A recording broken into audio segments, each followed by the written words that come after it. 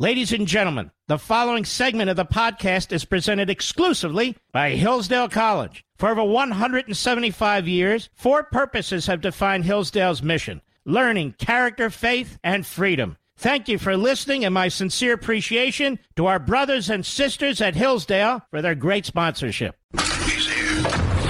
He's here. Now, broadcasting from the underground command post, deep in the bowels of a hidden bunker, somewhere under the brick and steel of a nondescript building, we've once again made contact with our leader, Mark Levin.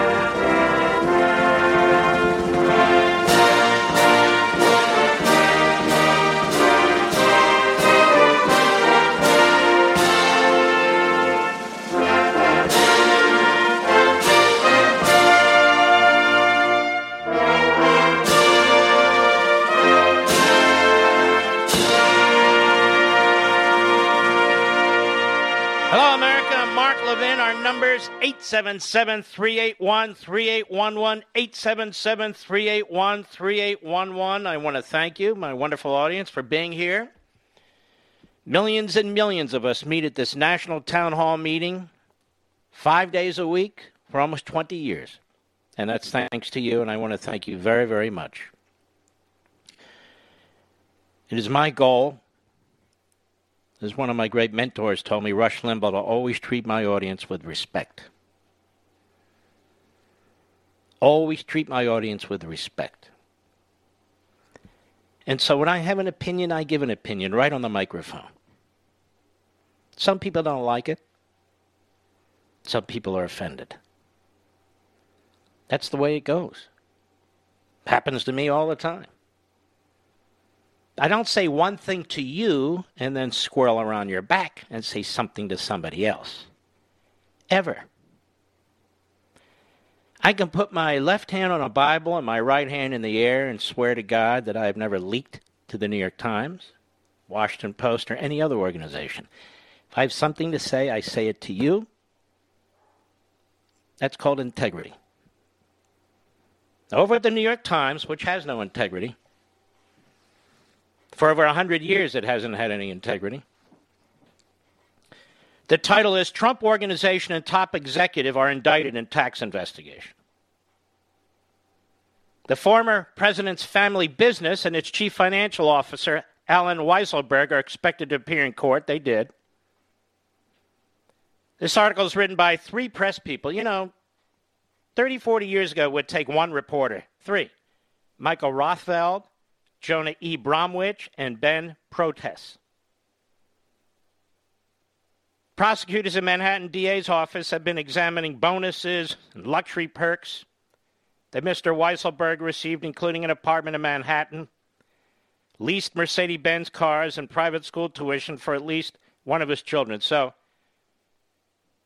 he's gotten some perks, but he's really earned them.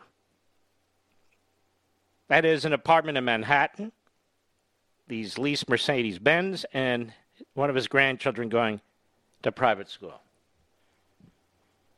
Now, ladies and gentlemen, you don't typically criminally indict an individual for this, let alone the corporation itself that has absolutely nothing to do with it. Think about the people on television. Think about people who write for the Washington Post and the New York Times. Think about people in Hollywood, entertainers and so forth. Think about sports figures and sports broadcasters and even other broadcasters. How many times do they pay taxes? on the use of a car or a car service? How many times do they pay taxes on that? Or any of the luxury perks that they receive? So typically it's a civil matter that involves penalties and interest and a slap on the wrist and don't do it again. And after 5 years of criminal investigation and millions of pages of documents, this is what this political hack district attorney in Manhattan does. Now, you've heard the leaks and you've read the leaks from the prosecutor's office. Now the fraud who serves as Attorney General of New York, she's jumping in too. She should be disbarred if there was a honest legal system in New York, given her election comments about Donald Trump and her failure to recuse herself. I mean, it's really appalling. But Allen Weisselberg in New York City at a press conference today, one of the president's lawyers, or one of the Trump organization's lawyers, not one of the president's lawyers, he spoke out about these charges. Cut one, go. These charges are unprecedented. They are unique. People across the country, we believe, have heard of corporate apartments, have heard of corporate cars. All of this is on the books and records of the company. That's how they know about it. In other words, they don't hide these things. They're not hiding anything. It's on the books. That's exactly. So they saw it on the books. Go ahead. So it's, in my view, my personal view, it's not appropriate. And quite frankly, it sets a precedent. I think in 244 years, we have not had a local prosecutor go after a former president of the United States or his employees or his company. And that is a significant line to cross. And quite frankly, not just as a lawyer, but as a citizen, we're very concerned about that. So that in the future, if some prosecutor in a different political jurisdiction, in a red state or in a red county, decides to take aim at a federal official or people close to them, and then the rest of the country complains, well, this case is setting that precedent. So we have looked at this so carefully. These cases are always resolved in the civil context. The IRS has never made a case like this. We cannot find where the IRS has ever made a case like this. And we're all aware, all of you and all of us are aware of the very significant financial crimes that have occurred by large financial institutions where this office did not take them on, did not prosecute them. Going back to 2008, the financial collapse of the United States, many of the firms that were involved in those events are located in Manhattan. We did not see this office go after those firms and drag them into court, those companies into court, and we're talking about $1 trillion in lost value to homeowners across the United States. So those are my thoughts, and I think that it is an improper precedent. I think the office knows this. I'm not saying anything to you all that they are not aware of, but I believe the political forces driving today's events are just that. It's politically driven, notwithstanding the statements by my colleague at the DA's office in court today. A co-counsel, Susan Nikellis, a co-counsel with Futerfas, the gentleman you just heard, she also spoke about what took place today. Cut two, go. I think all Americans should be concerned about what they see in this case today. This case is truly unprecedented. The Attorney General's office and the District Attorney's office brought a joint prosecution here because they dislike Donald Trump politically. They subpoenaed millions of documents from him personally and pressured witnesses so that those witnesses... I want you to think about that. They subpoenaed millions of documents, and this is what they have. A civil matter that usually involves penalties and interest, that they are now criminalizing. I want you to think about that. They go back 5, 6, 8, 10 years in the Trump Corporation. And this is what they find. This is it. This is it. Which means it's a very clean company. It's a very ethical company. It's run very, very well. Do you think for a second if Microsoft or Apple Computer or the National Basketball Association or any of these organizations or companies, ESPN, whatever, do you think if they were checked that this is all they would find in terms of perks? It's outrageous. And it does send a horrific precedent, as we've said, since the Supreme Court foolishly ruled as it did. Go ahead. Tell them things that Donald Trump, that they wanted to hear, that Donald Trump had done things criminally, which they did not, the witnesses did not do because they could not do. Although Kerry Dunn in court said this was not a political prosecution, I think you can all see what has happened in the press, what you've seen over the last year, and the comments that Attorney General Letitia James has repeatedly made.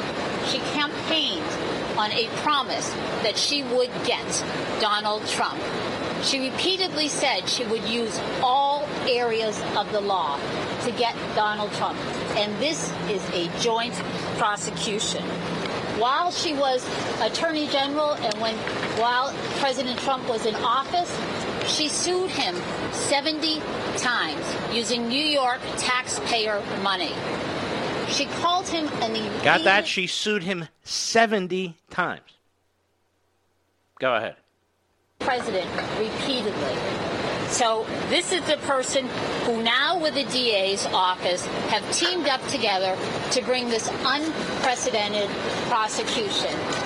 The DA's office may say it's not unprecedented, but they cannot point to any case where a corporation has been prosecuted based on a few individuals in the corporation who allegedly on their personal tax return made a mistake or did not pick up fringe benefits on their personal tax return. There is no such case that we have been able to find, and we do not believe that there is any such case that they have been able to find. You cannot say, like the DA's office said in court, oh, we brought the case because they didn't cooperate with us. That's not how it works. You bring the case on principles of corporation, of liability, and when a corporation has done massive wrongdoing. That's what the DA's office's guidelines for corporate liability said, and they disregarded those guidelines to bring a case against the Trump company. Never happened before. We will win this case, but this case should have never been brought. It is a political prosecution. Political prosecutions where people are targeted criminally because the prosecutors disagree with their political beliefs happen in corrupt countries. It does not happen in America. It's un-American. It should not happen here in New York City, the greatest city in the greatest democracy in the world. It should not have occurred. And it is a sad day in New York that this occurred. Just another example of Democrat Party totalitarianism. Just another example. And here's another one, too. So who does CNN bring in to talk about this? Michael Cohen. I guess Michael Avenatti wasn't available. Isn't he in prison? Wasn't Michael Cohen in prison? So they bring a disbarred, former convicted criminal. Well, he was a convicted criminal, in to comment on this. So why would CNN do that? You know why. Propaganda. CNN brings in John Dean, another disbarred attorney, disbarred for his misconduct as an attorney. CNN brings him in to comment on it. And then, of course, MSNBC brings in Adam Schiff. Adam Schiff, one of the most unethical politicians to walk on 2 feet. Now you know why you hate the media. They deserve to be held in full and complete contempt. I'll be right back. Mark Levin.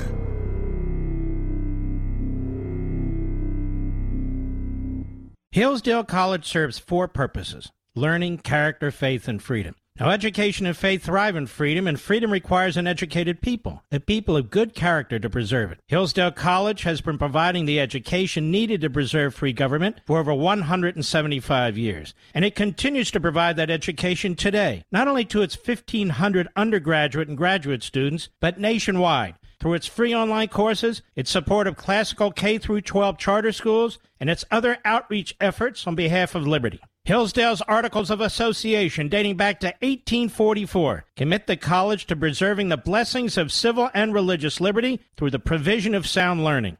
This learning includes the Constitution. It includes the laws of nature and nature's God, as described in the Declaration of Independence. It includes America's great heritage and liberty that too often today is falsely derided and denied. Hillsdale's motto is pursuing truth and defending liberty since 1844, and it'll continue to fight to live up to that motto come what may. Learn more. Go to levinforhillsdale.com. That's Levin for Hillsdale.com.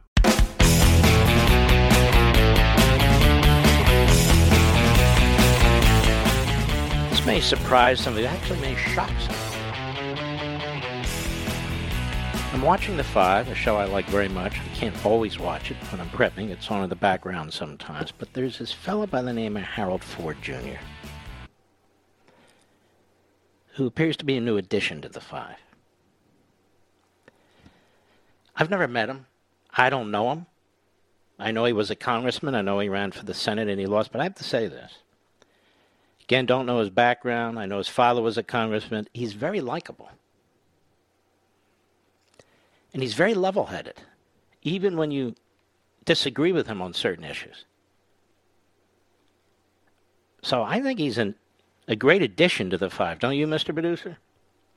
He really is. He's a great addition to The Five. It's a very well-rounded show, I think. All right, let's move on here. We have this excellent columnist at the New York Post by the name of Miranda Devine. She is intrepid. She is what reporters used to be, not anymore.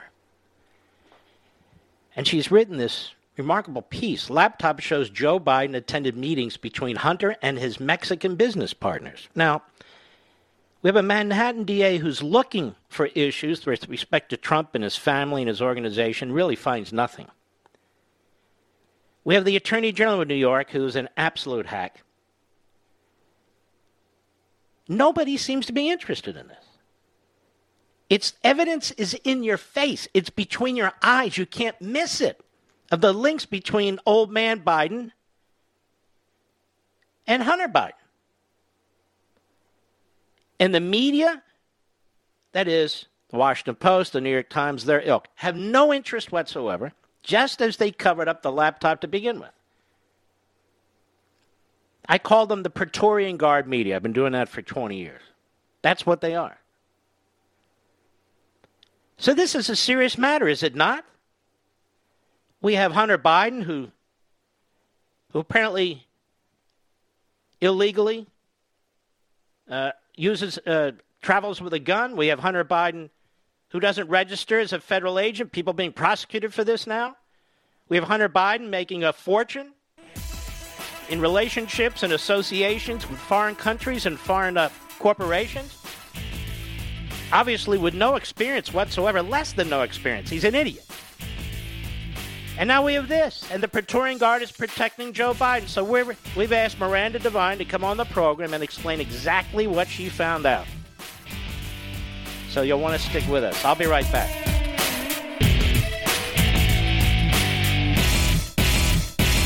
Hillsdale College serves four purposes: learning, character, faith, and freedom. Now, education and faith thrive in freedom, and freedom requires an educated people, a people of good character to preserve it. Hillsdale College has been providing the education needed to preserve free government for over 175 years, and it continues to provide that education today, not only to its 1,500 undergraduate and graduate students, but nationwide, through its free online courses, its support of classical K-12 charter schools, and its other outreach efforts on behalf of liberty. Hillsdale's Articles of Association, dating back to 1844, commit the college to preserving the blessings of civil and religious liberty through the provision of sound learning.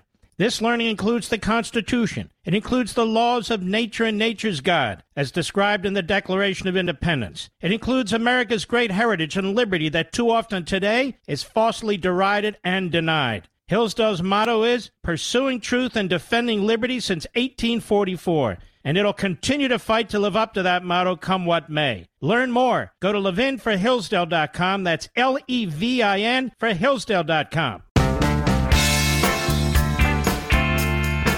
The new American Revolution starts here. The Mark Levin Show. Call in at 877-381-3811. Miranda Devine writes for the New York Post. She and the New York Post are like bulldogs. They don't just give up because the rest of the media are the Praetorian Guard. In a piece titled, Laptop Shows Joe Biden Attended Meetings Between Hunter and His Mexican Business Partners. Now that should cause your eyes to pop out of your head, but apparently not for most of the media.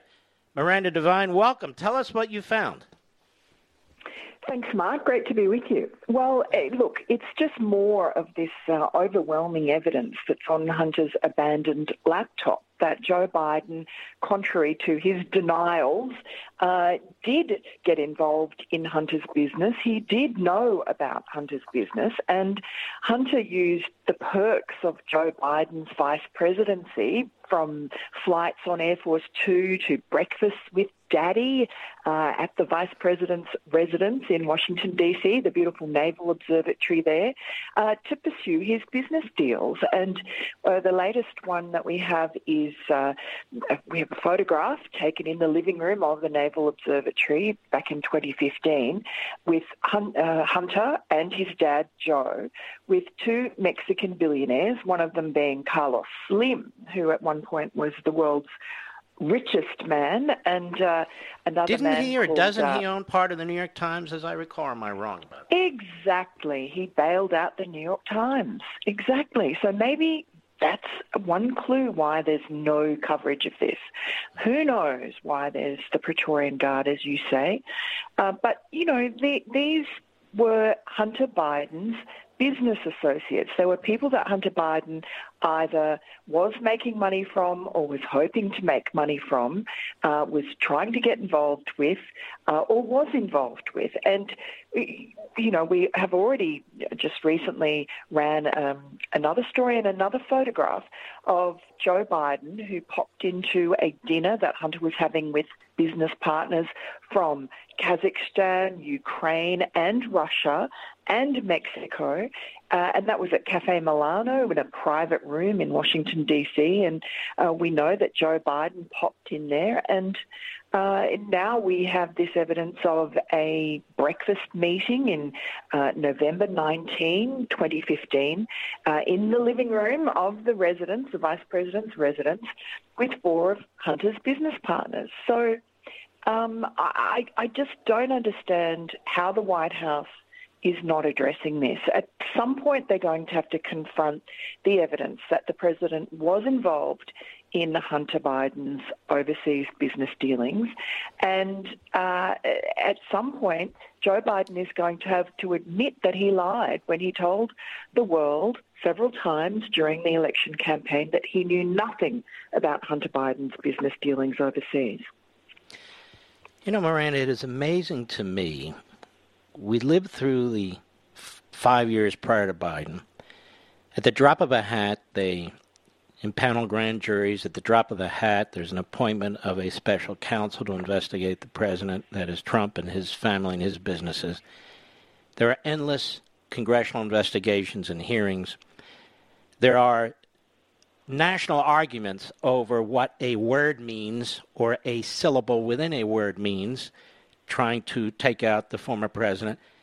Here we have a laptop full of what appears to be solid evidence. And at a minimum, you would think, are they going to panel grand jury related to this, not what went on in Pennsylvania, whatever that is, or is there going to be a special counsel or a committee? There's nothing. Absolute silence, and silence from CNN and MSNBC, and silence, as we pointed out, from the New York Times and the Washington Post.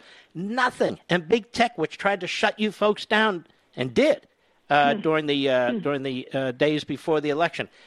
This is absolutely shocking, isn't it? It sure is. Look, on the one hand, I do understand they don't have the laptop, and so it's difficult to report what's on it.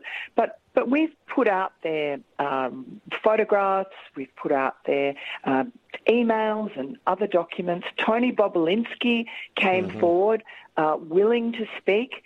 He was suppressed as well. Our story was suppressed. You know, it's one thing for media to say, oh, we can't report on that because we don't have the laptop. They didn't even ask for the laptop. But they also have tried to degrade and diminish the laptop and the reporting that we've done by swallowing this line from John Brennan and co. that it was Russian disinformation. Now, those several dozen former spooks made that allegation just after our report came out, initial report came out on the laptop last October, a few weeks before the presidential election. And these former spooks declared, without having looked at the laptop, without having even requested to have a look at the laptop, without contacting us, they declared that in their expert opinion it was Russian disinformation. They were completely wrong, and we had the intelligence experts at the time saying, well, there's no evidence that it's Russian disinformation. We produced the evidence on the laptop. It's not Russian disinformation, it's reality. It's really Hunter Biden's emails and other documents that showed that his father and his father's brother, Jim Biden, were involved in this influence peddling operation that was going on in several countries around the world, including China, including Russia, that Joe Biden had carriage for when he was vice president. And, most disturbing of all, of course, is the China, material. So I honestly don't understand how much longer the rest of the media can ignore this, and also how much longer the White House can ignore it. But what's interesting? The Justice Department can get it. Rudy Giuliani's apartment was ransacked, and they wouldn't even take the hard drive that you folks have from the laptop. They in fact, they said, no, we don't want that. So nothing stops them. What do you think about these so-called media reporters, like at CNN and the Washington Post? You got this guy Jeremy Barr. You've got Brian Stelter. You have people focus on, we're going to report on the media industry. Do you ever get contacted by them asking you to explain why the media won't pick up on these major stories? No, of course not. It's a joke, right? They contact us is the opposite, is to pull apart what we've done. Glenn Kessler at the Washington Post tried to pull apart our story on just recently on the Cafe Milano story. Very gullible, accepting the word of the White House against what, the evidence that we've produced. It makes no sense. These people are not acting as reporters or as journalists, but as ciphers for either the surveillance state or champions of the Biden White House, and which, is extraordinary considering for 4 years under Trump, the media was so ferociously antagonistic. And I'm not even against that. I think you hold power to account. That's sort of what journalists are meant to do. But then you don't turn around and become supine puppy dogs when the other side gets into office. It's just very odd. And I also I have faith still. I mean, I know that the FBI has had a copy of the laptop since December 2019. When the MacBook repair shop owner gave it to them because he was concerned about what was on it. And then subsequently he gave a copy of the hard drive to Rudy Giuliani because he was concerned that nothing had happened with the FBI. I do think the FBI, grinds ahead in their investigations very slowly, and you would hope that's because they're being thorough and not just because they're a bureaucratically hog-tied institution. But but if the recent past is prologue, it's not a good sign. No, but there must be good people there, and they must see themselves. It's pretty obvious once you spend a bit of time, a lot of time actually. It's very difficult to mine this laptop and find the gold nuggets in among all the dross. But I'm sure that they have plenty of good investigators who are able to do that. And there's plenty of evidence in there that the FBI ought to be looking at, because it really is about our national security, and it's about also safeguarding the integrity of the presidency. And I'll add to that last point, it's whether or not Biden's been bought off, to be perfectly honest with you. Well, I want to thank you, Miranda Devine, for another stellar job. I appreciate it, and we very much admire your courage. So you take care. Wonderful. Thank you. Thank you. All right, be well. And we'll be right back. Mark Levin.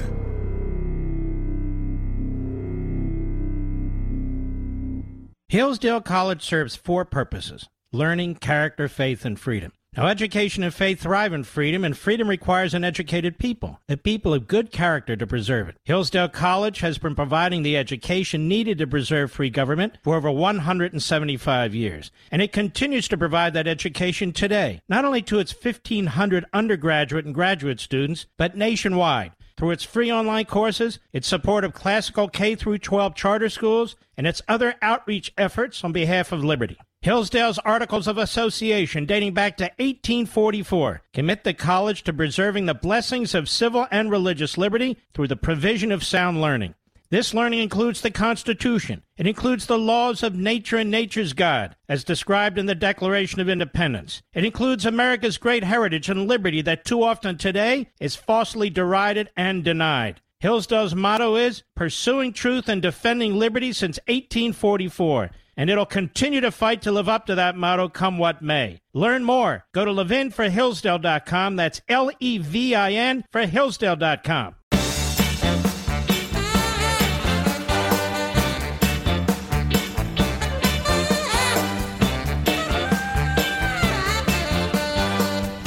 All right. Let's take a look here. Bear with me, folks. Let's take a look. Wow.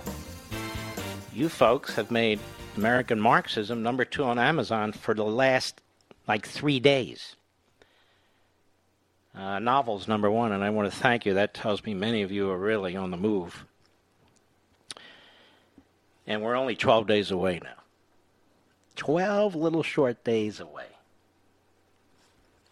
And those of you who are pre-ordering, the book will show up at your door, on your step, 12 days from now in the morning. And as I keep saying, this is a book you just need to take your time to read, page by page, chapter by chapter. Don't be in a rush. There's a lot of scholars, so-called, intellectuals, so-called, who've written many things, professors in particular, that I want to expose you to. I want you to know their names, the names of their books, the names of their essays, because we need to know where this is coming from. Our colleges and universities are drenched in tenured professors, and propaganda, and textbooks. And we need to unravel this.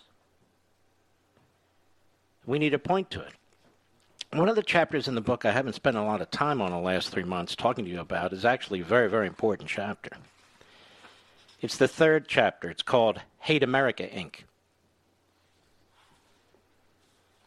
And let me just hit a couple paragraphs with you. And you'll notice how this book relates to what we talk about on radio and TV and events that are taking place. That's why I'm able to talk about it and smoothly fuse it with events that are taking place, but to give them a different sort of background and substantive history and so forth. Hate America, Inc., the progressive intellectuals of the late 1800s and early 1900s laid the foundation for the present-day acceptance and indoctrination of the Marxist ideology throughout academia, society, and the culture. They made clear their hostility toward capitalism and the constitutional republican system that established barriers against tyrannies of various kinds, including that which is born from the mob or centralized autocracy, and, of course, what would become known as progressivism. They understood that the citizenry generally was not amenable to their alien objectives, Thus, they undertook a long campaign to educate, or better stated, re-educate and indoctrinate future armies of radicals and revolutionaries, such as students and student advocates, through government schools and institutions of higher learning. Early progressive intellectuals were sympathetic toward the Marxist ideology as they are today, and even embraced its core themes. And they more or less adopted the Rousseauian approach to educational indoctrination. That is, while contending the student should be free to learn what interests and motivates him as an individual, in fact, the instructor should cleverly manipulate what interests and motivates the student. For the ultimate purpose of public education is to subsume the individual's will into the general will. So the progressive frequently intones on behalf of the individual's needs and desires, but only in the sense or context of the so-called greater good or the so-called community's best interests. More recently, but over 3 decades ago, and I uncovered this, don't tell me how, just digging, in a little-remembered article on Marxism's influence on American colleges and universities. The New York Times, of all places, the education writer there, Felicity Barringer, penned The Mainstreaming of Marxism in U.S. Colleges, October 29, 1989. And she revealed in part that as Karl Marx's ideological heirs in communist nations struggle to transform his political legacy, his intellectual heirs on American campuses have virtually completed their own transformation from brash, beleaguered outsiders to assimilated academic insiders. It could be considered a success story for the students of class struggle, who were once regarded as subversives.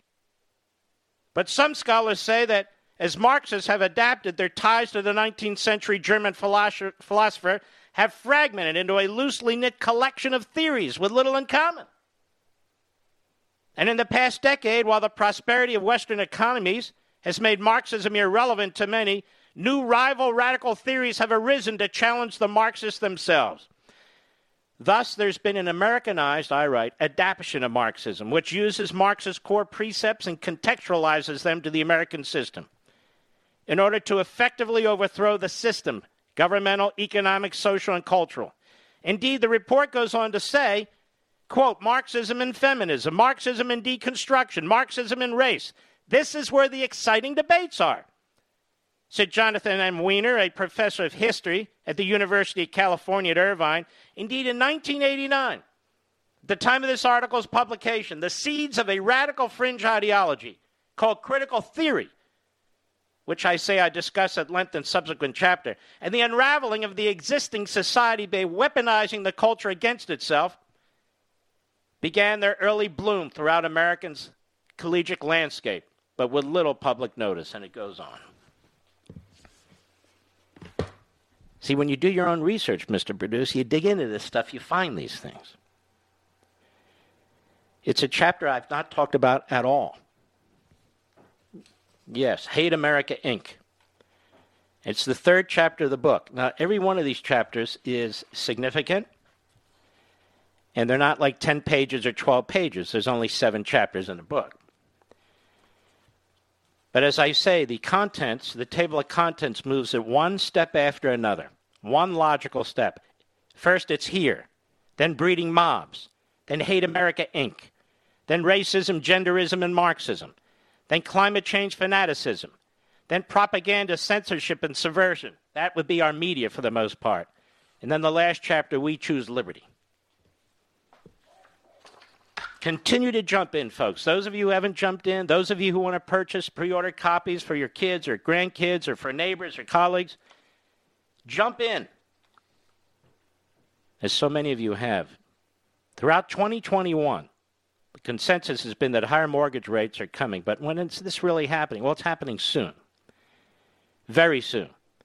So, the book moves through piece by piece. You're going to learn about individuals you never heard about, professors, books, and so forth. You don't have to become experts on them. You just need to take your time, one page at a time.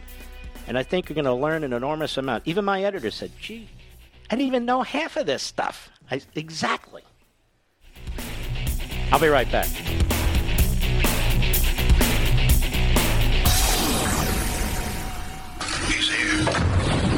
is here.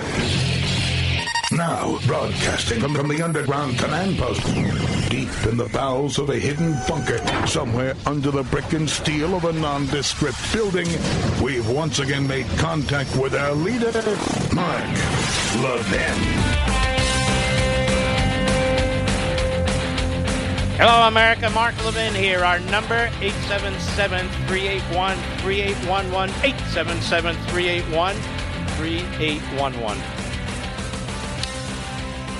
I wanted to add a little bit to what I was reading to you from American Marxism, Chapter 3, Hate America, Inc. I think it's very important.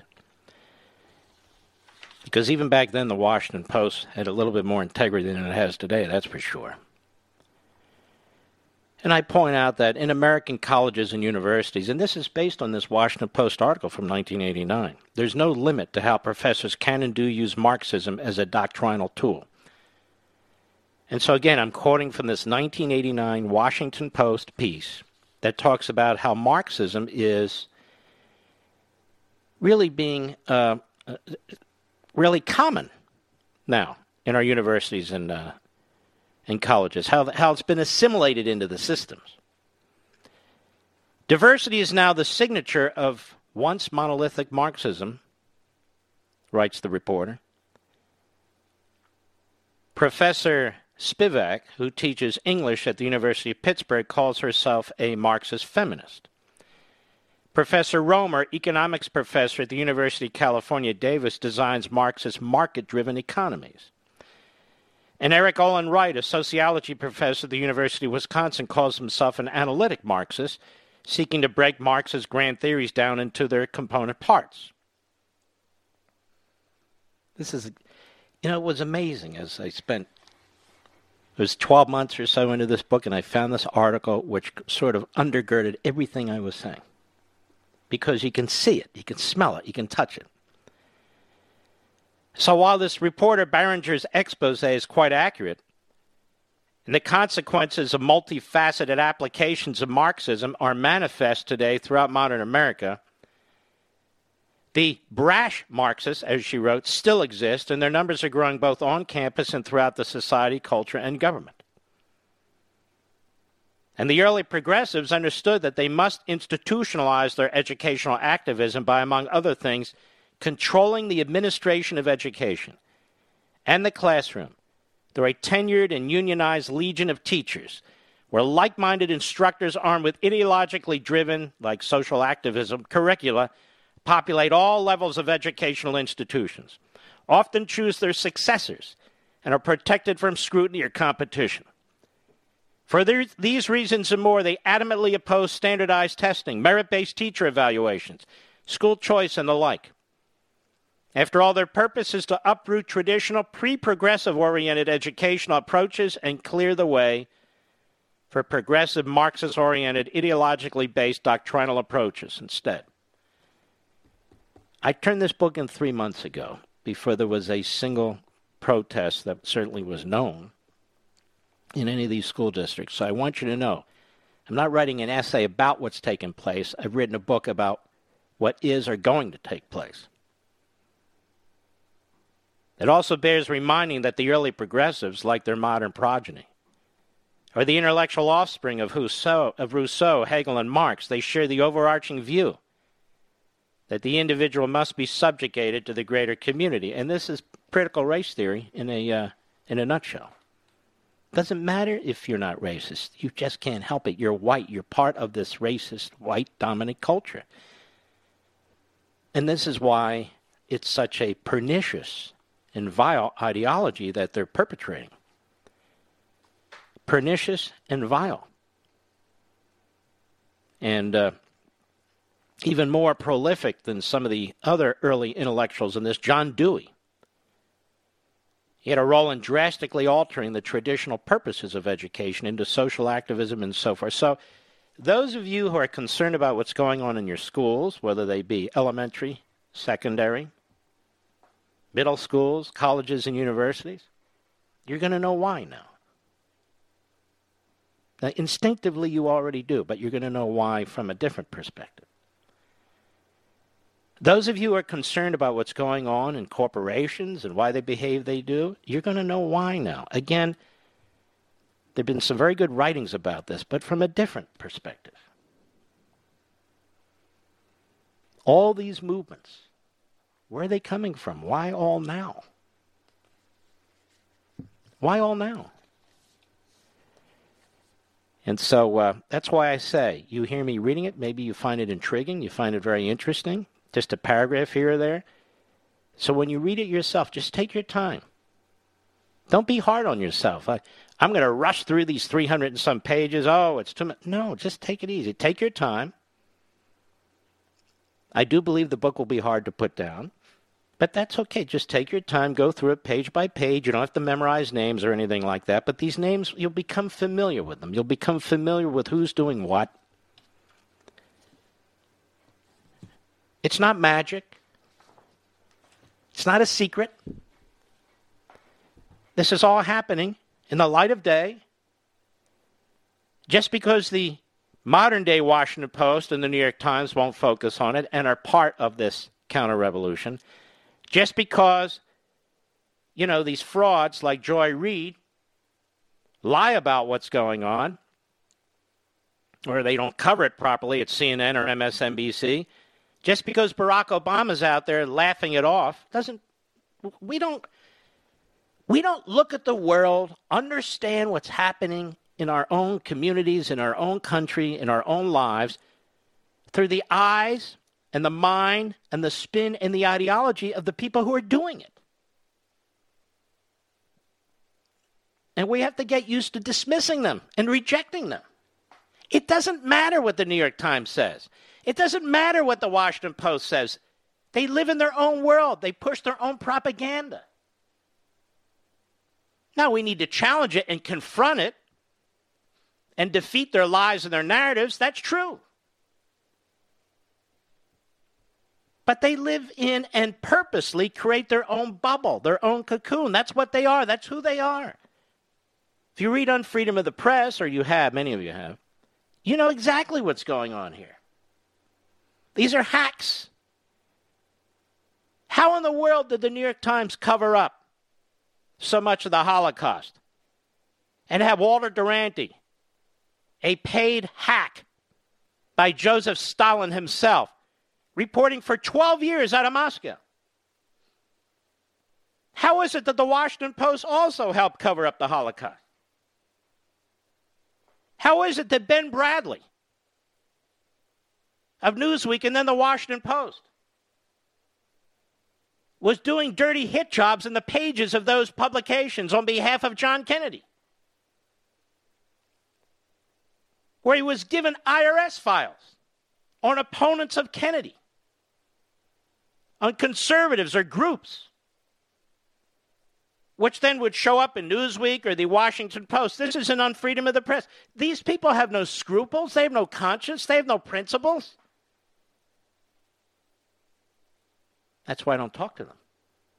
If I ever talk to them, it's on the record. But I talk to them almost never. What's the point? All right, when we come back, there's a very, very important piece of the dailysignal.com by our buddy Hans von Spakovsky. And it's entitled, and it's fresh today, Former Justice Department Lawyer Testifies to Voting Section's History of Abusing Its Authority. So this will not show up in the compost or the slimes or anywhere else, but here. I'll be right back. Mark Levin.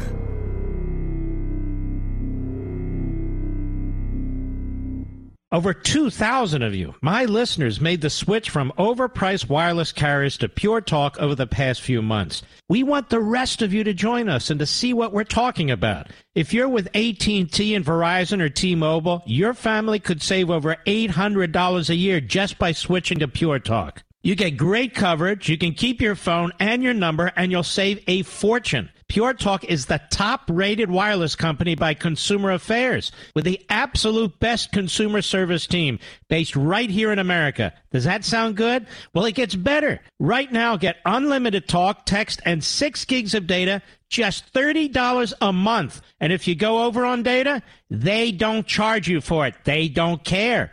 Go to puretalkusa.com and enter promo code Levin Podcast. Again, puretalkusa.com, promo code Levin, Levin Podcast. And when you do, you'll save 50% off your first month. That's puretalkusa.com, promo code Levin Podcast. Pure Talk USA, simply smarter wireless.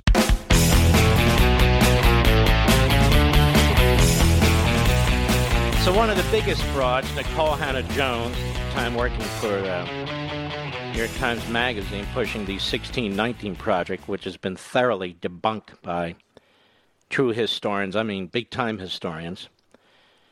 UNC trustees greenlight tenure for Nicole Hannah-Jones, who's known for the 1619 Project, at Just the News, which is an outstanding site. The trustees of the University of North Carolina at Chapel Hill have approved tenure for Nicole Hannah-Jones, the New York Times Magazine journalist who won the 2020 Pulitzer Prize for commentary for the 1619 Project. See, this is how you get awards. This is how you get tenure. I think at first they were very queasy about giving her tenure. Then the pressure came. Then the allegations came, including from her. The NAACP Legal Defense and Education Fund jumped in, as I understand. And she will now have tenure. She'll become the Knight Chair in Race and Investigative Journalism. That is the Knight Chair in Race and Investigative Journalism. And last week her attorney said she would not report, for the role without tenure. So she gets tenure. Isn't that great? And we're going to talk about tenure a lot. We are. And the problem with tenure. Now, before we get to our friend Hans and his piece, I meant to do this too. And we want to give a hat tip to Rumble, which is a fantastic site, by the way. Here we have an Arizona father who's an African-American at a school board meeting, and he doesn't want to be called by his race. He's an American. And, of course, critical race theory, which Joy Reid says doesn't exist and isn't being taught in our schools, is the subject of this father attacking critical race theory. Cut 13, go. I'm not part of any group. I just came here because my kids are 8, 10, and 12. All right, let's start over. Can you kick it up any louder, Mr. Producer? All right, let's go. Cut 13. I'm not part of any group. I just came here because my kids are 8, 10, and 12. And we start to experience things as far as Black History Month. My kids would come home and they would be afraid. And I would always ask them what was going on, and then I start realizing that they were teaching stuff. They taught my kids about slavery and then civil rights and nothing in between. And now you got CRT, and I ask you guys not to burden my kids with something that's going to hold them back. 30 seconds. I don't really teach them all the history because I want them to soar as big as they can be without the burden of someone saying, well, you're oppressed, or I'm being nice to you is why you're succeeding. I want my kids to just thrive and continue to be kids and grow as much as they possibly can. So I ask you guys, just take a look at what you're doing and what's the future going to hold for the kids that's experiencing all this right now. Sounds like a wonderful man and a wonderful father. And, of course, he'll be ignored. Same school board meeting. Cut 14. Now, this mother speaks rather quickly, so you have to listen carefully. Cut 14, go. In the June 9th governing board meeting, you stated unequivocally that critical race theory is not in Chandler Unified Schools. I've spent the last few days reviewing every item available through the district website on the recent Summer Equity Symposium. It was not only saturated with the language of critical race theory, but it was sponsored by Stand for Arizona, a political nonprofit who runs the Center for Anti-Racism in Education. Anti-racism has become the preferred euphemism for critical race theory. What concerns me the most about what I read, watched, and researched about the symposium is how you are framing our direction for the district. The moderator said they are placing equity at the center of our district. I'd like education to be the center of our district. Education should not be viewed as a tool towards equity, but as the end goal itself. 30 seconds. Keynote speaker Victor Rios described the education trinity as parents, teachers, and students, but it seems you view it as teachers, administrators, and school board. Parents should sit down, shut up, and take what we're given and be grateful. You are prioritizing your own personal and political agendas above the welfare of this district's students. Many of my friends have pulled their students from the district into charter schools and homeschools, and they've encouraged me to do the same. I've always been an advocate for our public schools, and I've valued the resources and opportunities found here, but I find the value diminishing quickly. We have voted you in to advocate for our children, and we ask that you do so. These parents are so stressed by what's going on because it's so outrageous. Oh, we don't call it critical race theory. Now we call it anti-racism. Oh, we'll change the language. We'll change the narrative, you see. Here's another Arizona mom at the school board meeting. Cut 15. Go. I wanted to stand up with fellow parents and tell you that I have had enough. I'm so sick of the hypocrisy and lies. Stop telling us as parents that we are misinformed and spreading rumors about CRT. It's real, it's a thing, and by the way, happening. that is the new tactic. We saw it in Loudoun County, Virginia. We're seeing it everywhere now. No, it's not critical race theory. What are you talking about? No, we're not teaching this to children. What's your problem? We're teaching them American history, but all of American history, and we're teaching them anti-racism. No, they're not. They're teaching them Marxism. Go ahead. There's no place in our schools. You want to take from one child to give to another. You can't rob Peter to pay Paul. It doesn't work. It also teaches hate and divides us instead of uniting us. I will not sit by and let my children be brainwashed with these twisted ideologies.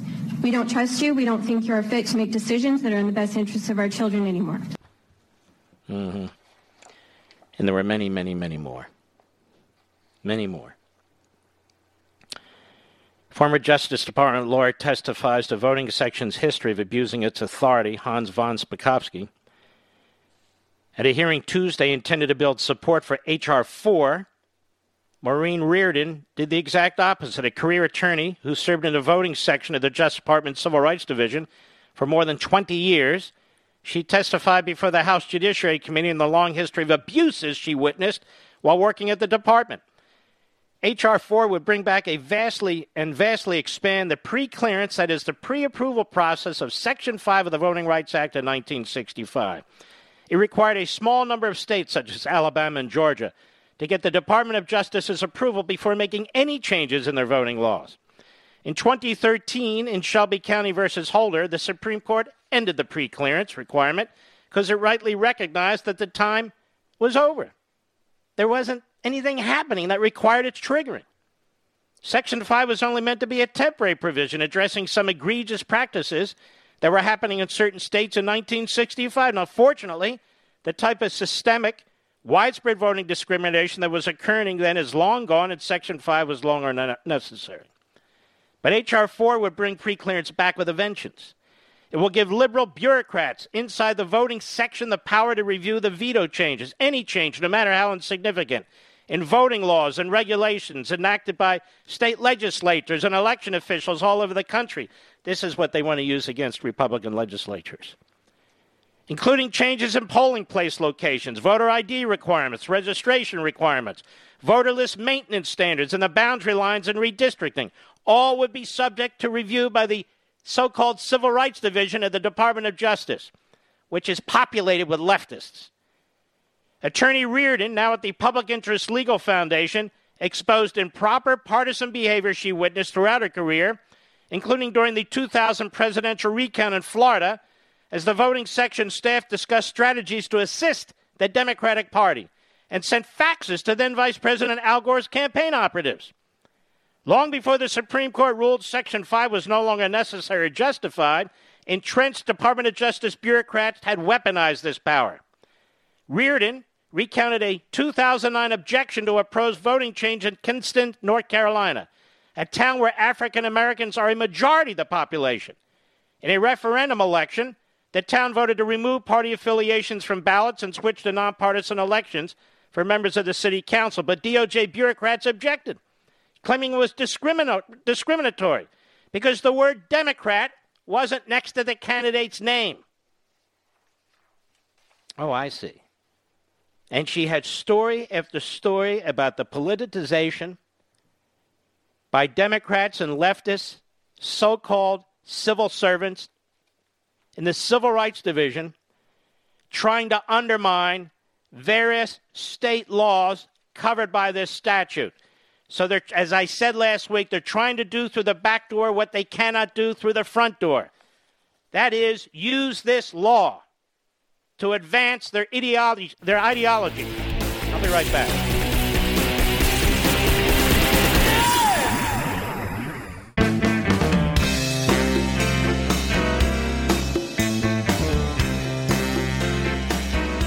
Levin says today what the backbenchers will repeat tomorrow. Call Mark at 877-381-3811. There was a big decision in the United States Supreme Court today, 6-3, upholding Arizona's election law, and it's receiving passing attention, but it's actually quite a significant victory. I think a lot of the other state legislatures who care about the integrity of their vote are looking on this with a big smile. And we have the Attorney General of Arizona who's responsible for bringing it and defending that state's election law. Mark Brnovich, it's nice to meet you, sir. Thank you, Mark. Thank you very much for having me on. Really an honor and a pleasure. And likewise. So tell us what happened here and then what the court decided. The Reader's Digest version is in 2016, the Arizona legislature had passed guidelines regarding who can collect and deliver ballots. And additionally, Arizona had a law in its book from the 1970s that basically limited the ability of folks to vote out of precinct. So the left, as they've been doing shortly before elections usually, they'll come in and they'll start challenging laws, trying to create chaos and trying to stack the deck to their advantage when it comes to election integrity. So I stepped in, I defended our state laws. We actually won after a 10-day trial at the district court. Of course, the Ninth Circus, overturned said the statutes were essentially racist because they couldn't find any other reason to strike them down. And so I appealed it, and I personally argued the case at the U.S. Supreme Court. And as you just said, Mark, we won 6-3. What were the significant parts of this law that were being challenged and the court upheld? Well, I kept saying, and we kept arguing, that these are common sense election integrity measures. So, for example, the limitations on out-of-precinct voting, a majority of states have very similar statutes. Even the District of Columbia limits that. But somehow, when it comes to red states, the left comes in and says, oh my gosh, that's, suppressing voters in some way. Now let's stop there. Why is it important that people vote in the precincts that are assigned to them? Mark, because they can go to different precincts and vote, right? I mean, then you can't keep track of them even. And this argument was made, look, first and foremost, I'm a huge believer in the Constitution and federalism. And the states created the federal government didn't create the states. Under Article 1, Section 4, the states are allowed to determine the time, place, and manner of how they conduct elections. So what works in Manhattan, New York, may not work in Manhattan, Kansas.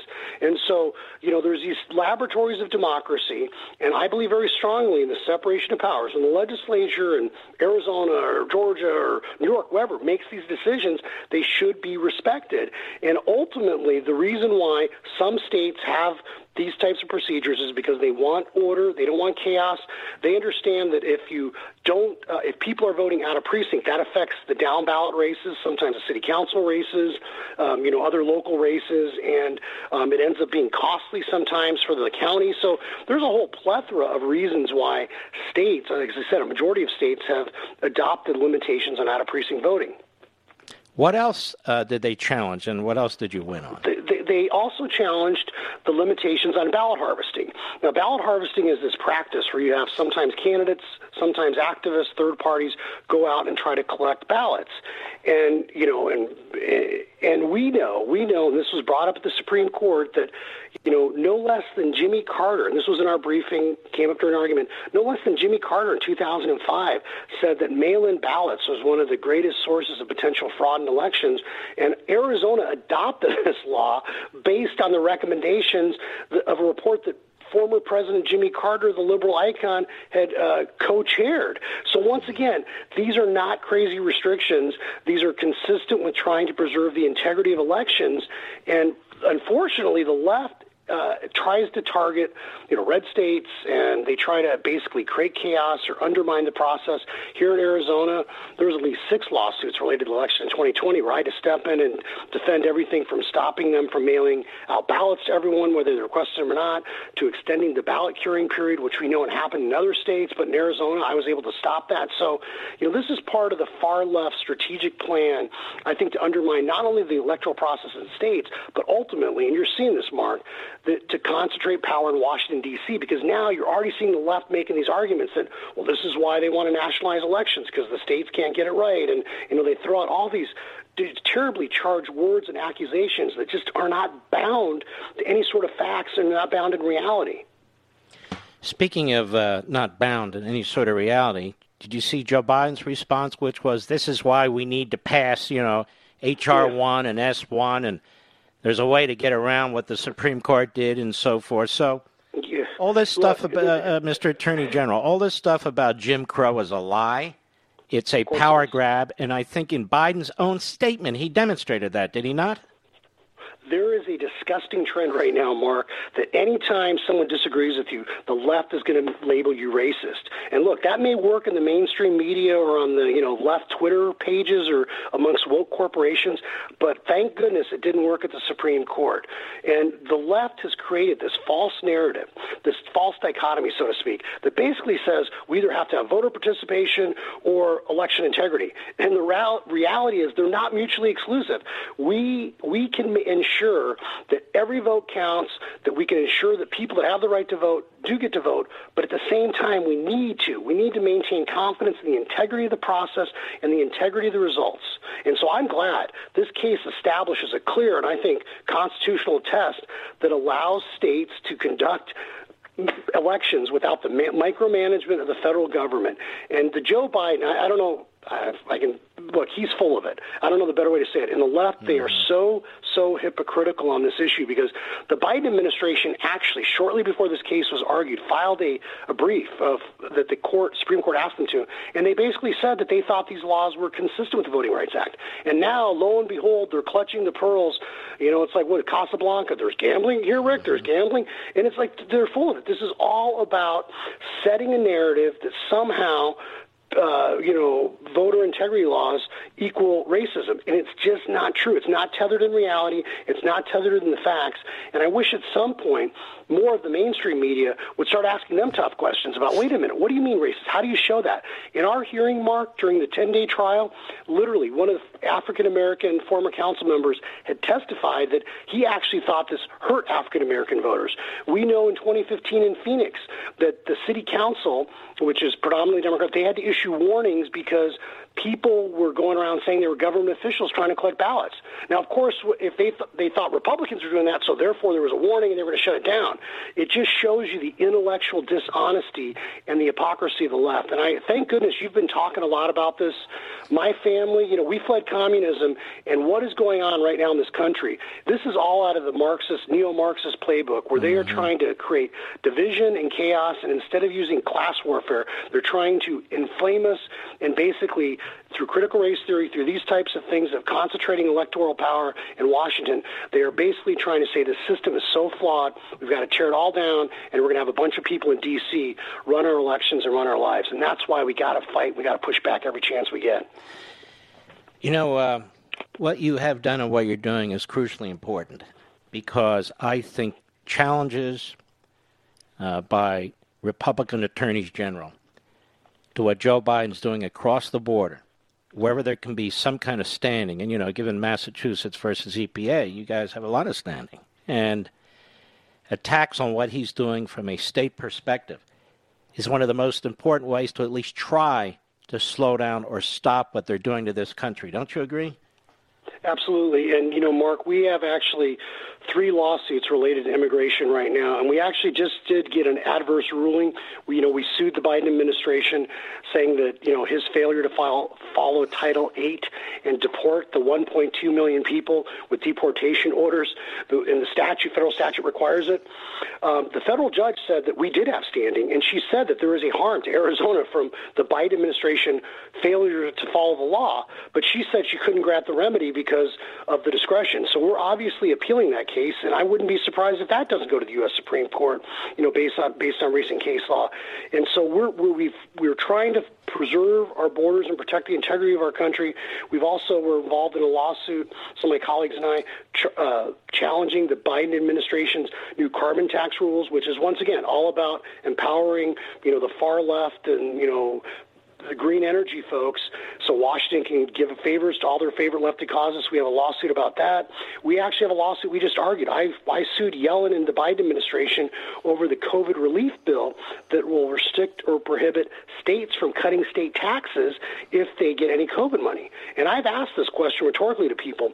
Why is it that the Biden administration wants to send $1,400 checks out to people, but the state of Arizona can't cut state taxes by $1,400? And the answer is because they want to concentrate wealth and power in Washington, D.C. So we got to fight on all these fronts, Mark. Well, that's outstanding. I want to congratulate you, and I think you're right on. I think this is really, in terms of what you're able to do, this is crucially important. And we'd like to have you back again, Mr. Attorney General. You're great.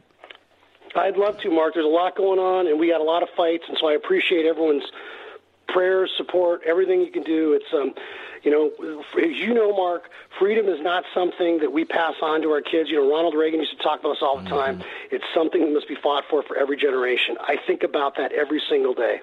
Amen. You're exactly right. Thank you, brother. Good luck. God bless to you. Wow, what an attorney general, Mr. Producer. Wow. Very good. We'll be right back. Mark Levin.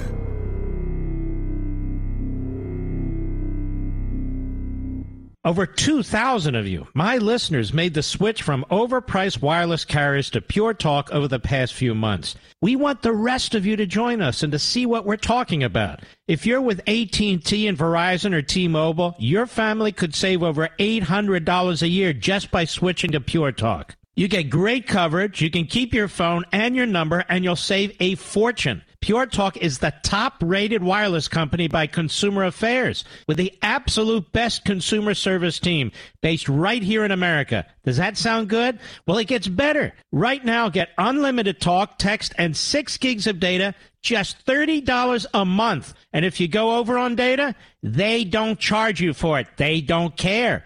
Go to puretalkusa.com and enter promo code Levin Podcast. Again, puretalkusa.com, promo code Levin, Levin Podcast. And when you do, you'll save 50% off your first month. That's puretalkusa.com, promo code Levin Podcast. Pure Talk USA, simply smarter wireless.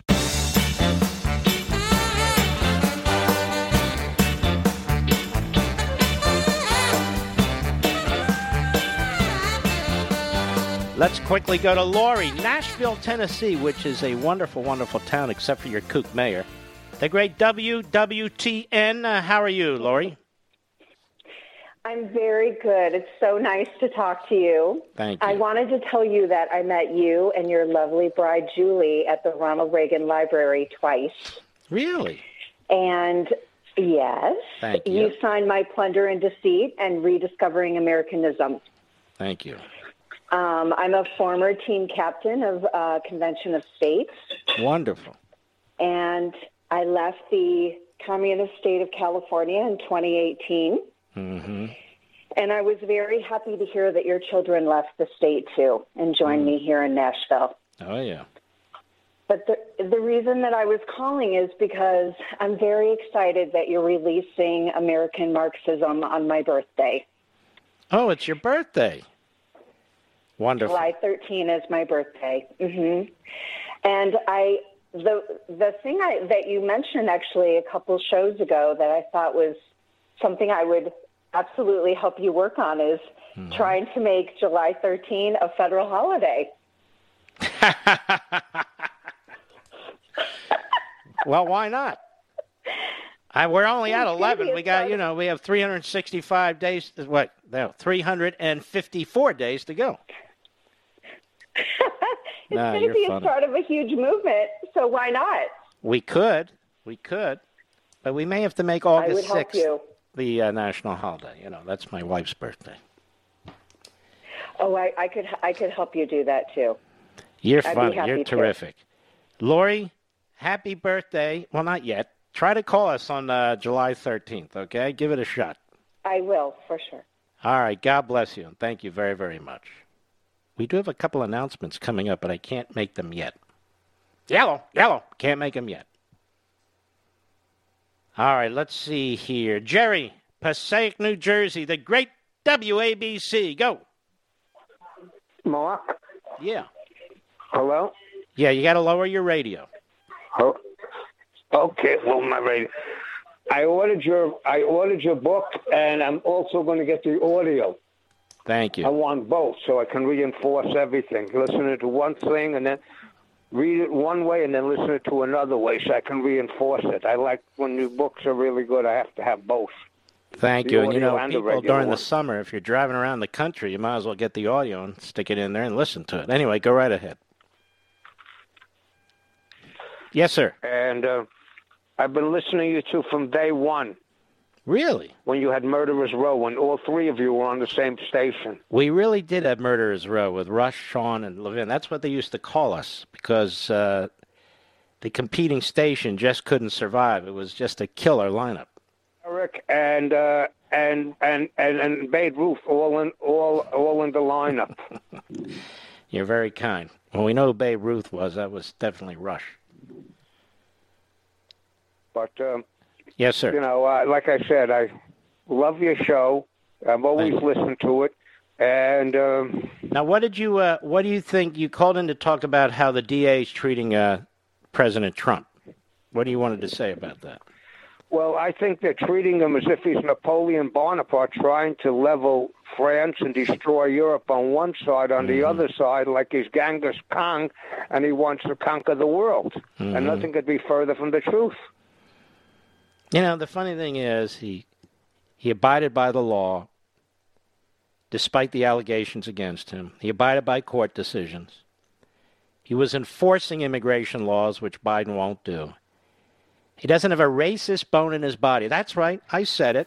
Despite the efforts by the media and others to paint him that way. And yet you can hear Biden and AOC and Tlaib and Omar and their defenders, which include Pelosi and the others. You want to talk about racism, anti-Semitism. The Democrat Party is boiling over with it. All right, Jerry, I want to thank you for your call, my friend. I'll be right back. Ladies and gentlemen, this final hour of the podcast is sponsored exclusively by AMAC, the Association of Mature American Citizens. Now over 2 million conservative members strong, AMAC believes in and stands up for the values that we care about: faith, family, and freedom. Thank you for listening, and please support AMAC. And you can become a member at amac.us/join. He's here. Now, broadcasting from the underground command post, deep in the bowels of a hidden bunker, somewhere under the brick and steel of a nondescript building, we've once again made contact with our leader, Mark Levin. Hello, America. Mark Levin here. Our number, 877-381-3811, 877-381-3811. You know, Mr. Producer, an American. I could never be a UFC fighter. I mean, a real UFC fighter, or MMA, I guess. I'm just not built for it. I mean, I can defend myself, but these guys are, they're killers. And I have to say, I'm obsessed with MMA. Not like Brother Sean, who practices. I don't practice anything. I'm saying, I'm disappointed if a Saturday rolls around and I can't find it on TV. Whether it's UFC or Bellator or whatever. I love watching it. And I wonder often, why do you love watching this? Because for many of us, we fans, it's not about our physical ability to do what they do. It's about their tenacity. It's about their willingness to do whatever they have to do to defend themselves. putting themselves in the ring where the whole world can see them, and defending who they are and what they are. And on the other hand, fighting their opponents as hard as they possibly can. That's what I do here, but not physically. And I'm gearing up for one big battle, Mr. Producer. You understand what I'm talking about? I'm almost salivating over this. Because I'm being told by people that the Washington Post, like some guy named Jeremy Barr, is going to do a hit piece on me. I am salivating. I can't wait. Is that weird? Well, you look at these UFC fighters or these, again, more broadly, MMA fighters, they go in, they come up with broken noses or hurt knees or whatever. There is something that drives you when you believe you're right, when you believe your arguments are right. Even more, there's something that drives you when you know that you're confronting evil and smear merchants and so forth. And over 20 years here behind this microphone, that's what I've had to do. And Mr. Producer will tell you, it's almost like I'm excited. Is that a weird way to put it? Maybe not excited, but geared up and ready. Can I put it that way?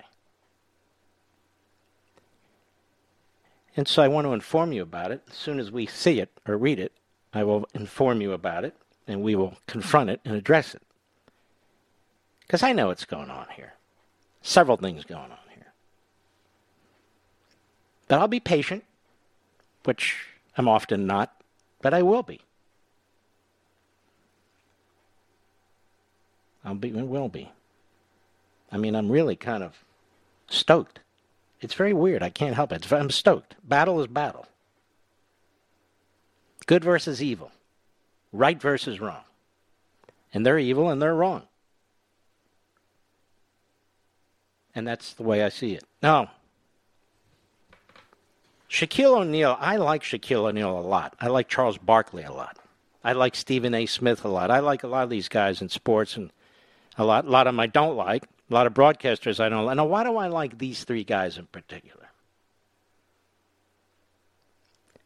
Not all the time, but most of the time, they're unpredictable. Now, why are they unpredictable? Because they think for themselves. They have their own experiences. They have their own substance. They have their own, viewpoints. And they have the courage to state them. That's why. Jason Whitlock, another guy in sports, or not, I don't know if he's in sports anymore, reporting and so forth, but a good guy. And they'll go against the stream, not to go against the stream, but because they're not in the stream. They're individual human beings with their own attitudes, with their own viewpoints and so forth. And that's good. That's why I say don't judge people. Listen to what they have to say. Now, Shaquille O'Neal, he wasn't mentioning LeBron James by name, but he was kind of asked a question. I guess it was CNBC 2 days ago. LeBron James is out there whining about the schedule that the NBA put in place, that it's too aggressive, that's why we have injuries, and we need bigger breaks, and we shouldn't be rushing to the playoffs, and practices are too close and too long, and he's going on and on. Now, the Shaquille O'Neal is listening to all this. Now, he's not calling out LeBron James by name, but he's listening to all this. And James sort of sets the tone for a lot of the other players who come behind him and a lot of the broadcasters who slobber all over him. And Shaquille O'Neal, whose father was in the military, Shaquille O'Neal, who's a big supporter of local law enforcement, just a good guy and a funny guy based on what you can see. So here's what he said last Tuesday on CNBC. Go. We're living in a world where people, 440 million people. We're going to have to make it much louder, Mr. Producer, because I can barely hear it. Let's ratchet it up. Go ahead. We're living in a world where people, 440 million people has been laid off, and I'm making 200 million. You won't get no complaining from me. Hey, if I got to play back to back, and I'm making all that money, I just got to do what the job entitles me to do. I'm not knocking what anybody said, but me personally, I don't complain or make excuses, because real people like you who really work your tail off, you don't make as much money as we do. And all we got to do is train 2 hours a day and then play a game 2 hours a night, and we make a lot of money. So my thought process is a little different. He's clearly talking about LeBron James, because LeBron James is making $200 million a year, give or take, with outside income and so forth. Who else? But he has enough respect. He doesn't call him out by name, but everybody knows who he's talking about. And he's saying, look, have some integrity. Have some character. 2 hours of practice, 2 hours of a game, give or take. You're making $200 million a year. If you have to play one game after another, so be it. You don't have to do this. Meanwhile, look around you. Look at all the other Americans who are earning not only a lot less than you, but millions of them out of work. Millions of them that suffered through this virus and weren't getting paid anything. Now, in many ways, he's been more articulate about LeBron James than I have, and not just LeBron James, others who are, quote-unquote, down for the revolution while they're filling their bank accounts with millions and millions and millions of dollars. And I'm not just talking about sports, by the way. And that's why when somebody like Shaquille O'Neal, Shaq, says what he says, it's refreshing. You listen to that and you say, my God, somebody has common sense. Somebody's standing up to this. And that's why a lot of people like Charles Barkley. He does the same thing. You don't always have to agree with him. I don't. So what? That's not the point. Now, what's the other thing you have to respect about these men? They're up front. They have the courage of their convictions. They can be challenged. They speak out loud. They're not going behind the scenes and backstabbing and whispering and all. No, he says what he believes. It's all over the internet. Barkley says what he believes. It's all over the internet. Stephen A., Whitlock. I'm just picking sports right now, but you can pick other fields too. That's why you respect them. Because they're the same person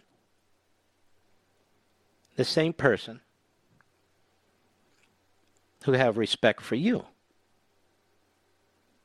Because you know they're going to have the integrity of their own viewpoint, whether you agree with it or not.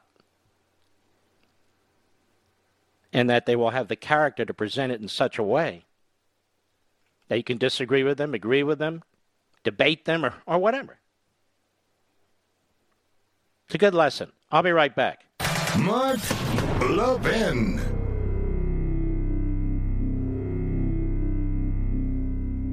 AMAC, the Association of Mature American Citizens, is one of the fastest growing organizations in America. Now over 2 million conservative members strong, and I'm one of them. AMAC believes in and stands up for the values that we constitutional conservatives care about. More than talk, AMAC fights. A full-time presence in Washington, AMAC pushes back against reckless spending, disasters like Medicare for All, and the expanding reach of the federal government. And beyond advocacy, joining AMAC gives you access to a wealth of benefits and discounts, including special member-only rates on car insurance, travel discounts, cell phone plans, and a hell of a lot more. And if that's not enough, you'll get AMAC's bi-monthly magazine, full of insightful articles on issues that matter to most of us, we conservatives. As I said, I'm an AMAC member, and you should be too. Join today at amac.us. That's AMAC.us. Stop supporting the liberal agenda that the other 50-plus organization has been pushing for. Join AMAC instead. AMAC.us.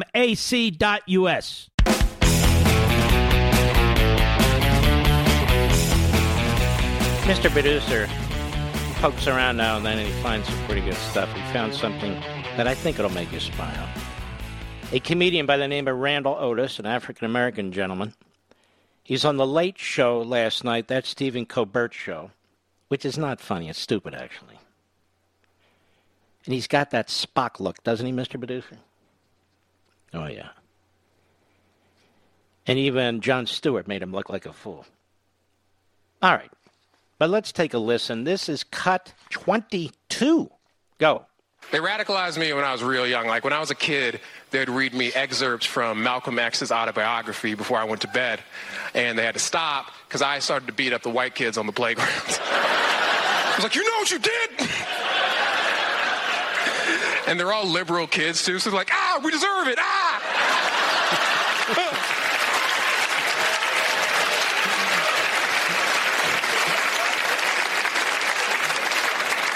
Losers.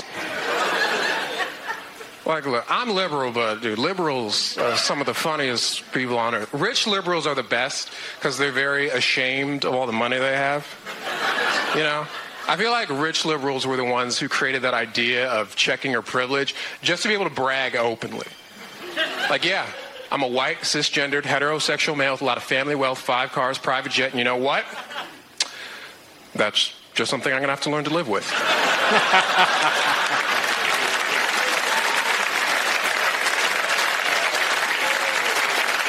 We all have our struggles in this life, and this is mine. That's hilarious. That's hilarious. You know, I'm going to play that again before the show ends, Mr. Producer. That's a good fun. That is hilarious. And it kind of says it all, doesn't it? Yeah, it really does. In my humble opinion. All right, let's see here. Let me pull up the call screen. Should be ready. Full board. Sorry to keep you folks waiting. Let's see. Let us go to Gail, Park Ridge, New Jersey, the great WABC. Go. Hi. I am so ready to be an activist, and you've taught me how to argue back. Well, thank you. I'm trying to express here, you are totally correct about what you're doing, and the reason I know is because I lived through all this. I'm 69 years old, nurse, and the Marxists are purposely trying to divide us and cause chaos. That's definitely true.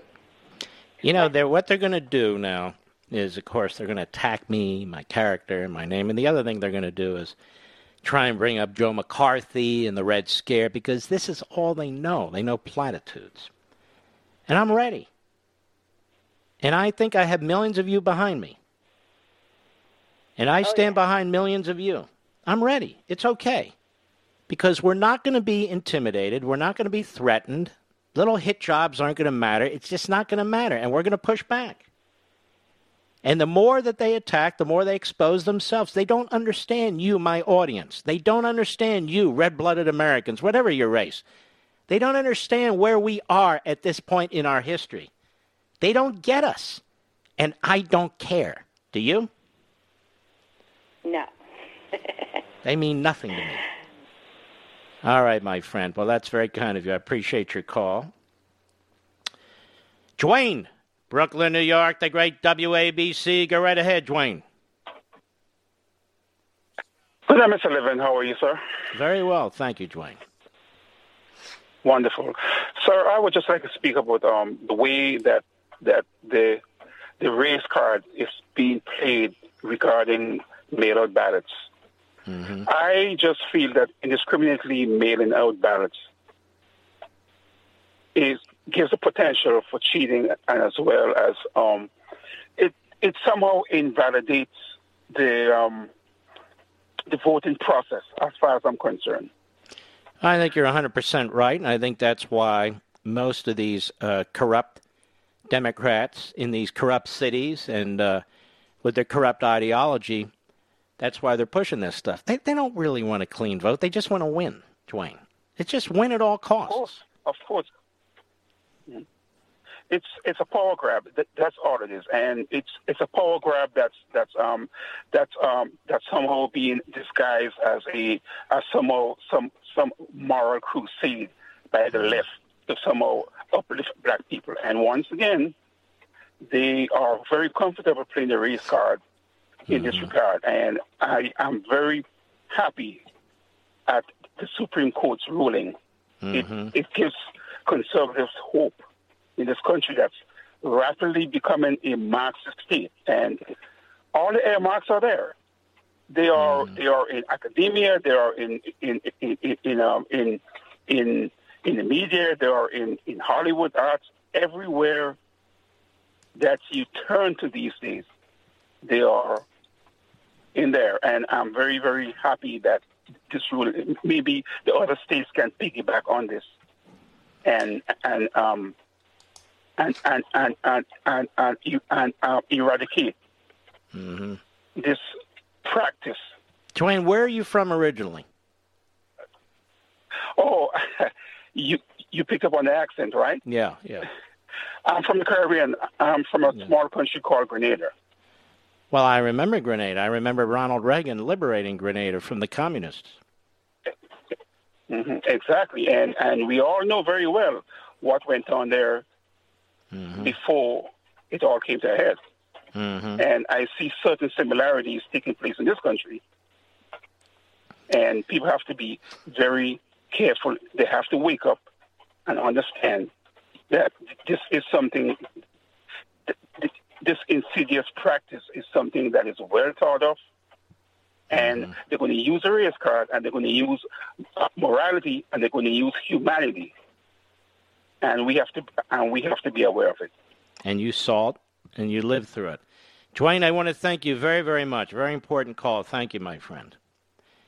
Have you noticed over the course of the last 3 months or so, people calling in with different accents, people calling in who were from Venezuela, people calling in who are from some communist regime in the old East Bloc, people calling in from parts of Africa, or who have come from parts of Africa, people calling in from parts of south of the border, who've escaped these totalitarian regimes, and how they're the biggest cheerleaders for this country.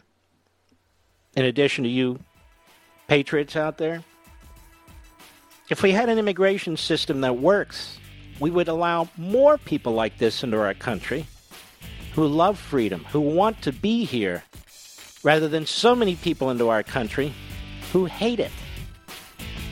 That's why you need a serious immigration system. I'll be right back.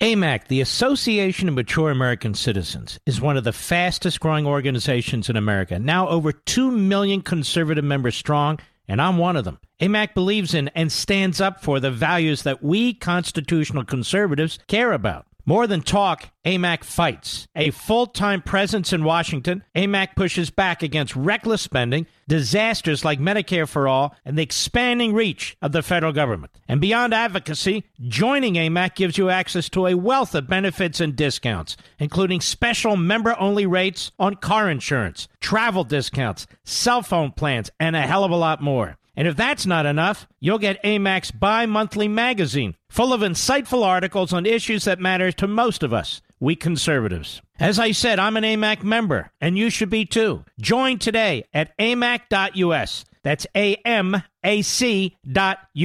Stop supporting the liberal agenda that the other 50-plus organization has been pushing for. Join AMAC instead. AMAC.us.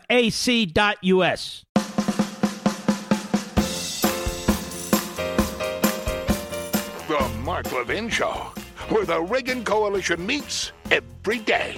Call now, 877-381-3811. All right, I've got other stuff here, but one of the things that concerns me, as with all this internal strife, where we're having to battle the weak underbelly of the country, China's on the move. China's building more than 100 new missile silos in its western desert, analysts say, according to the Compost, Joby Wark. Now, it's amazing. They need 3 people to write an article about Trump but one about Communist China. Communist China has begun construction of what independent experts say are more than 100 new silos for intercontinental ballistic missiles in a desert near the northwestern city of Yemen, a building spree that could signal a major expansion of Beijing's nuclear capability. Let me tell you what's going on. They're going to invade Taiwan. They're going to wait until they are in such a position that we dare not try and stop them. While they're muscling up at record speed, while they're sprinting on steroids all across their various military operations and military platforms, our military is being undermined by the radical left and the Democrat Party and the President of the United States. Xi, like Putin, see an opportunity. And they are exploiting it. They desperately wanted Biden as President of the United States. They desperately wanted Schumer in charge of the Senate, Pelosi in charge of the House.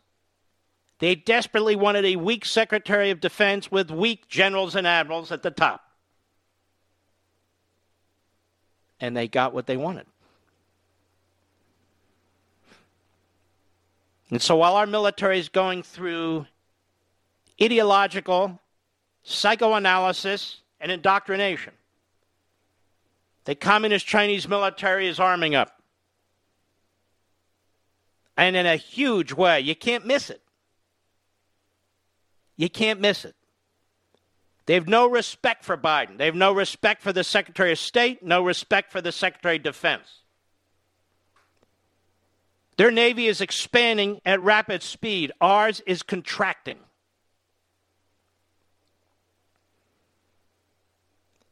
The Russians have modernized 88% of their nuclear missiles. We have modernized 0. We're spending our diplomacy on strengthening the Palestinian terrorists, on strengthening the Islamo-Nazi regime in Iran, strengthening Russia by giving them their oil pipeline, and, of course, strengthening Xi by unilaterally, effectively disarming in the face of what he's doing. This is deadly. It is deadly what's happening in our country, with our police, in our cities, in our classrooms, and it is deadly what's happening outside our country. I wanted to write a book on the two wars that we face, but unfortunately, ladies and gentlemen, it'd be too involved, and I felt like I needed to focus on what's happening in our country right away. So I wrote American Marxism. But the problem is Marxism, period. And the Communist Chinese are on the move. They've already destroyed Hong Kong. They destroyed Hong Kong while everybody was dealing with the coronavirus. And we were dealing with the coronavirus because of the Wuhan lob in Communist China.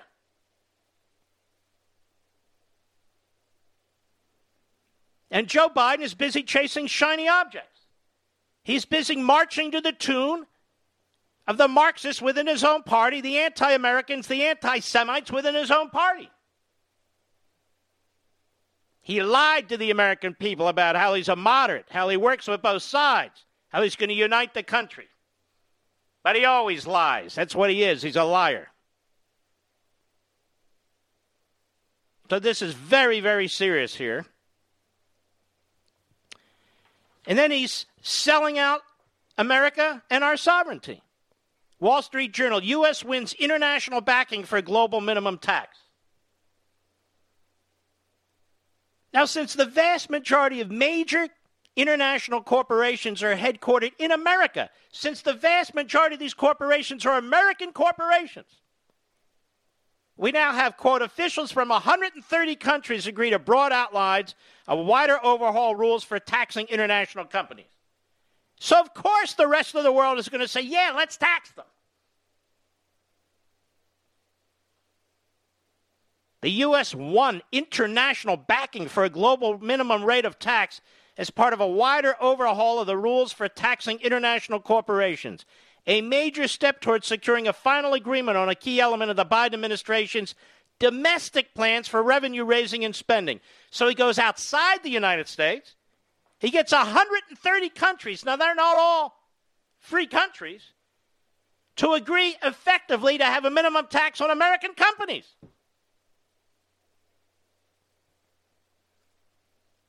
Now, this doesn't seem all that constitutional to me. Do we have some kind of treaty in place?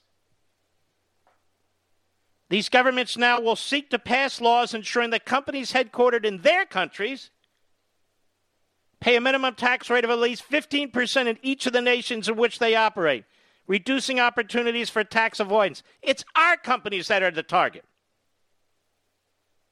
Our companies, and of course the Wall Street Journal news side, which is a joke. Governments lose revenues of between $100 billion and $240 billion. Well, we all know we all exist for government, don't we? So they're going to double the capital gains tax, and that's on you too, by the way. They want to raise the corporate income tax to almost 30%. They want to raise individual taxes. They want to raise taxes on your inheritance, should you get any. They want to change the way we calculate the value of a home, a farm, a ranch, a small business that you might inherit when your parents pass, so that you'll have to sell it in most cases. Meanwhile, they're spending like drunken Marxists, and inflation is taking off. You have inflation taking off, massive taxes that are coming, massive regulations already being put in place. He wants to increase the IRS personnel by 80,000 agents or so. And by the way, and I know I'm not alone, I paid my federal income taxes on or around April 15th, even though we had an extended period. 2.5 months ago. I am owed money by the IRS, by the federal government. I always pay them more than they're owed. And they haven't paid me yet. Have they paid you? They don't talk about Biden or the media. We need to hire more people to process through the computers these checks that are owed people. They don't ever talk about that. They are hoarding our money. Those of us who pay taxes and those of us who follow the law, they're hoarding our money. And they're holding it back. And that's for a lot of people, not just in my tax bracket, a lot of people who are in the middle tax bracket or even lower tax brackets. Open your mic, Mr. Producer. You're going on over 3 months? Correct. Yep. 3 months. I can't hear you. Yep, over 3 months. Isn't that shocking? I'm unbelievable.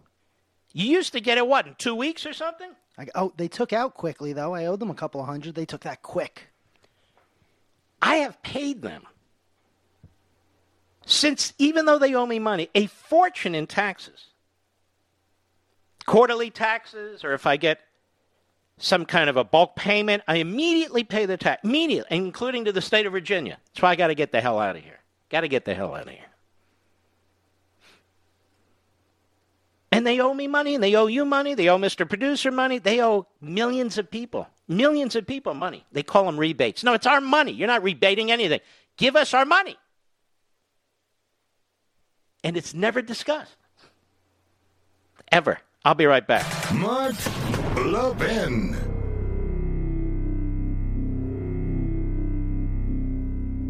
AMAC, the Association of Mature American Citizens, is one of the fastest growing organizations in America. Now over 2 million conservative members strong, and I'm one of them. AMAC believes in and stands up for the values that we constitutional conservatives care about. More than talk, AMAC fights. A full-time presence in Washington, AMAC pushes back against reckless spending, disasters like Medicare for All, and the expanding reach of the federal government. And beyond advocacy, joining AMAC gives you access to a wealth of benefits and discounts, including special member-only rates on car insurance, travel discounts, cell phone plans, and a hell of a lot more. And if that's not enough, you'll get AMAC's bi-monthly magazine, full of insightful articles on issues that matter to most of us, we conservatives. As I said, I'm an AMAC member, and you should be too. Join today at amac.us. That's AMAC.us.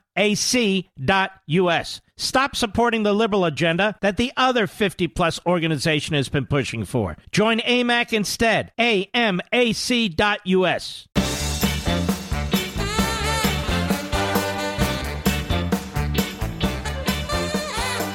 I said I'd do it again, and I am. Randall Otis, comedian on The Late Show last night. The only reason I'm mentioning he's an African-American because then you understand the hilarity of what he's saying because he's jumping right into this race issue.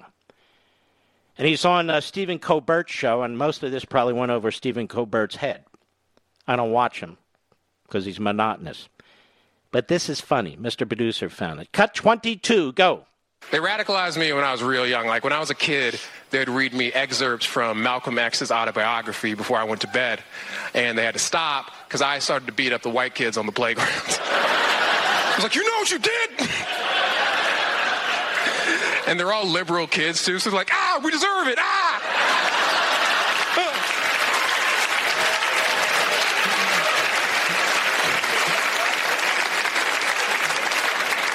Losers. Like, look, I'm liberal, but, dude, liberals are some of the funniest people on earth. Rich liberals are the best because they're very ashamed of all the money they have. You know? I feel like rich liberals were the ones who created that idea of checking your privilege just to be able to brag openly. Like, yeah, I'm a white, cisgendered, heterosexual male with a lot of family wealth, 5 cars, private jet, and you know what? That's just something I'm going to have to learn to live with.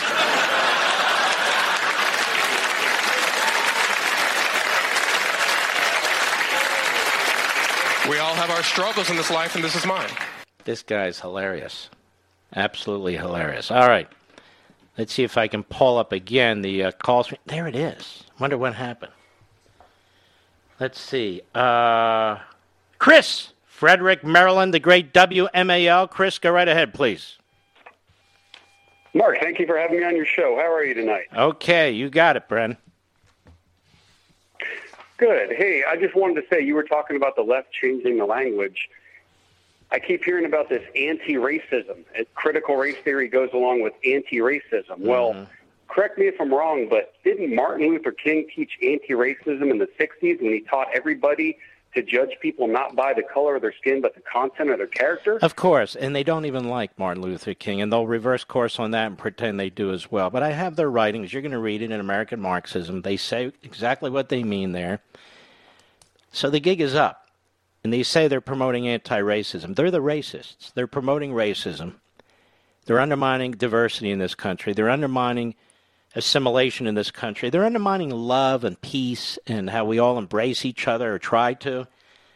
And they'll even tell you, we're not talking about the Klan or the neo-Nazis, the white supremacists. We're talking about this white privileged society, and there's no way to get around it. There's just no way to get around it. And so here we are. We're stuck in it, and the only way to deal with this is to destroy it, as you'll see. And let me ask you this. What about American privilege? I mean, the poorest people here are richer than everybody else in the whole world. I mean, and the poorest people here have every opportunity to not be poor anymore. All right, Chris, thank you for your call. Well said. Jason, Las Vegas, Nevada, on the Mark Levin app. Jason, how are you, sir? I'm doing good, Mr. Levin. How are you? Very well, thank you. It's an honor to be talking to you. Thank you. Go right ahead. I'm a fairly new listener, and I've been listening to you now for only about 5 months. I just turned 18, and I read Liberty and Tyranny. I loved it, and I just pre-ordered American Marxism. Wow. My grandfather listens to you, and he's the one that showed me who you are, and it's a good thing he did because my family is full of Democrats all around. So I just want to thank you for what you do, and you truly are a great one. I want to thank you and your grandfather, because if you're surrounded by Democrats in your family, it takes extra special effort to be independent and to try and operate outside that box and learn on your own. So you're very impressive, Jason. So I want to thank you. Thank you. And if it wasn't for you, I don't know where I'd be right now. So I just want to thank you again. Well, I'm sure you'd be a smart young man, a very moral young man, because that's the way you sound to me. Thank you, Jason. Take care of yourself. We don't have any books to give anybody yet. We're not going to have them until the book comes out. I'm sitting here chomping at the bit. Like I would have loved to give it to several callers tonight. But we just don't have it. So what we do have, which isn't a lot, was sent out to a number of our wonderful friends at Fox, wonderful friends in conservative media, and on some of our friends that have certain websites. I can't even send it to all of our friends. There's just too many, but we're trying to get it out there here and there because we don't have enough. Now, ladies and gentlemen, once again, I tell you this all the time. I want to thank you for being part of this audience. I want to thank you for your patriotism. I want to thank you for the blessing of us being able to join together in this national town hall meeting where we call them like we see them. Free speech, debate, criticism, opinion. That's the nature of talk radio, and that's the nature of this program. Thank you very much. We salute our armed forces, police officers, firefighters, and emergency personnel. I'll see you right here tomorrow. Be safe, and God bless.